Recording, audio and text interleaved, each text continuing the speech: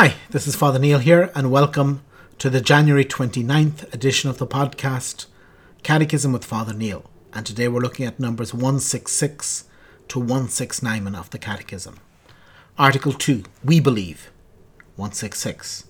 Faith is a personal act, the free response of the human person to the initiative of God who reveals himself. But faith is not an isolated act. No one can believe alone, just as no one can live alone. You have not given yourself faith, as you have not given yourself life. The believer has received faith from others, and should hand it on to others. Our love for Jesus and for our neighbour impels us to speak to others about our faith. Each believer is thus a link in a great chain of believers. I cannot believe without being carried by the faith of others, and by my faith I help support others in the faith. 167. I believe, Apostles' Creed, is the faith of the Church professed personally by each believer, principally during baptism. We believe, Niceno-Constantinopolitan Creed, original Greek version, is the faith of the Church, confessed by the bishops, assembled in a council, or more generally, by the liturgical assembly of believers. I believe is also the Church, our mother, responding to God by faith, as she teaches us to say both I believe and we believe. 1. Lord, look upon the faith of your Church.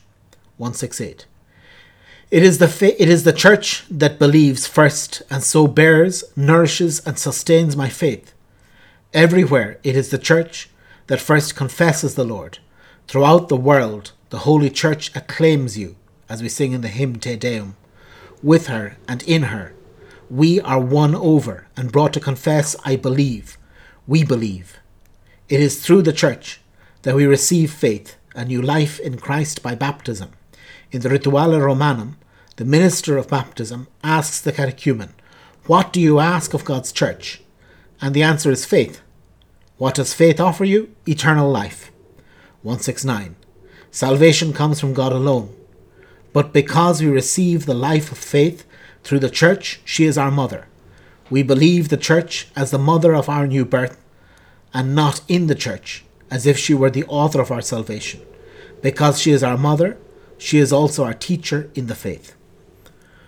So, very well. So today we continue this idea of faith as being both a personal adherence, a personal commitment, a personal surrender to God, a personal giving over of our very being to God, but also with very much the idea that faith is something that is ecclesial. It is something that has to deal with the Church. Faith does not belong to the individual. You can't take faith and hide it under a bushel basket and hide it away under your bed. But it has to be put on the lampstand. It has to be shared. Each one of us is invited to share our faith. But first of all, we receive the faith in the Church. This is why it is not enough to be Catholic by myself. That there is this mentality nowadays of me and God, God and me, or maybe even my family, my household and me. And yes, you and your household are very important. But the faith is something that is lived in the Church. We cannot be Christian by ourselves. We need a church, we need a community that both helps us to believe in God, that gives us the faith, and which we can share the faith. And then we need to hand it on to others as well. So this is the whole dimension of faith, that the Church is something that is important, and that we can't have faith without a church. Sometimes people would think it's enough to give the catechism to people. Again, as you can imagine, I'm a great fan of this Catechism of the Catholic Church, but it's not enough to print a catechism for everybody and post it to them. Send it to them in the mail. That's not enough. It's not enough to give people a Bible. It's not enough to give them a prayer book. It's not enough to go to Mass on television. Sure, if you're sick or if you're housebound, fine, or if you're in a place where there is no Mass nearby, you can look at the television and that's fine. But it's not enough. And we can't say, well, I prefer the Mass on the television to my own local parish. No, we're called to live our faith with others. And this again is, as I was saying I think last week, the tension between the two translations, I believe and we believe. That in English we recently changed, the last time we changed the translation of the Missal, we changed from saying we believe in Mass to saying I believe during the Creed. And here the Catechism is telling us that these two are complementary, that we have to say we believe.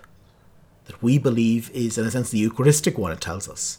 And the I believe is the baptismal profession of faith, or the profession of faith of the whole Church.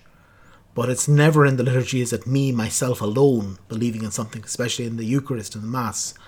But it is the whole assembly believing together. And that we are one.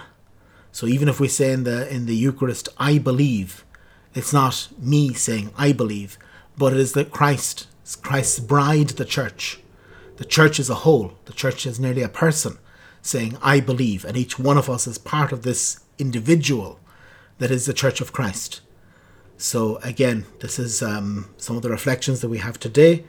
This tension between I believe, or complementarity better said, between I believe and we believe, and seeing that both are necessary, both the individual belief, the individual act of faith, and the communitarian one, that the Church is a very important aspect. It says it time and time again in the Catechism, how the Church is important. The Church is the place of faith.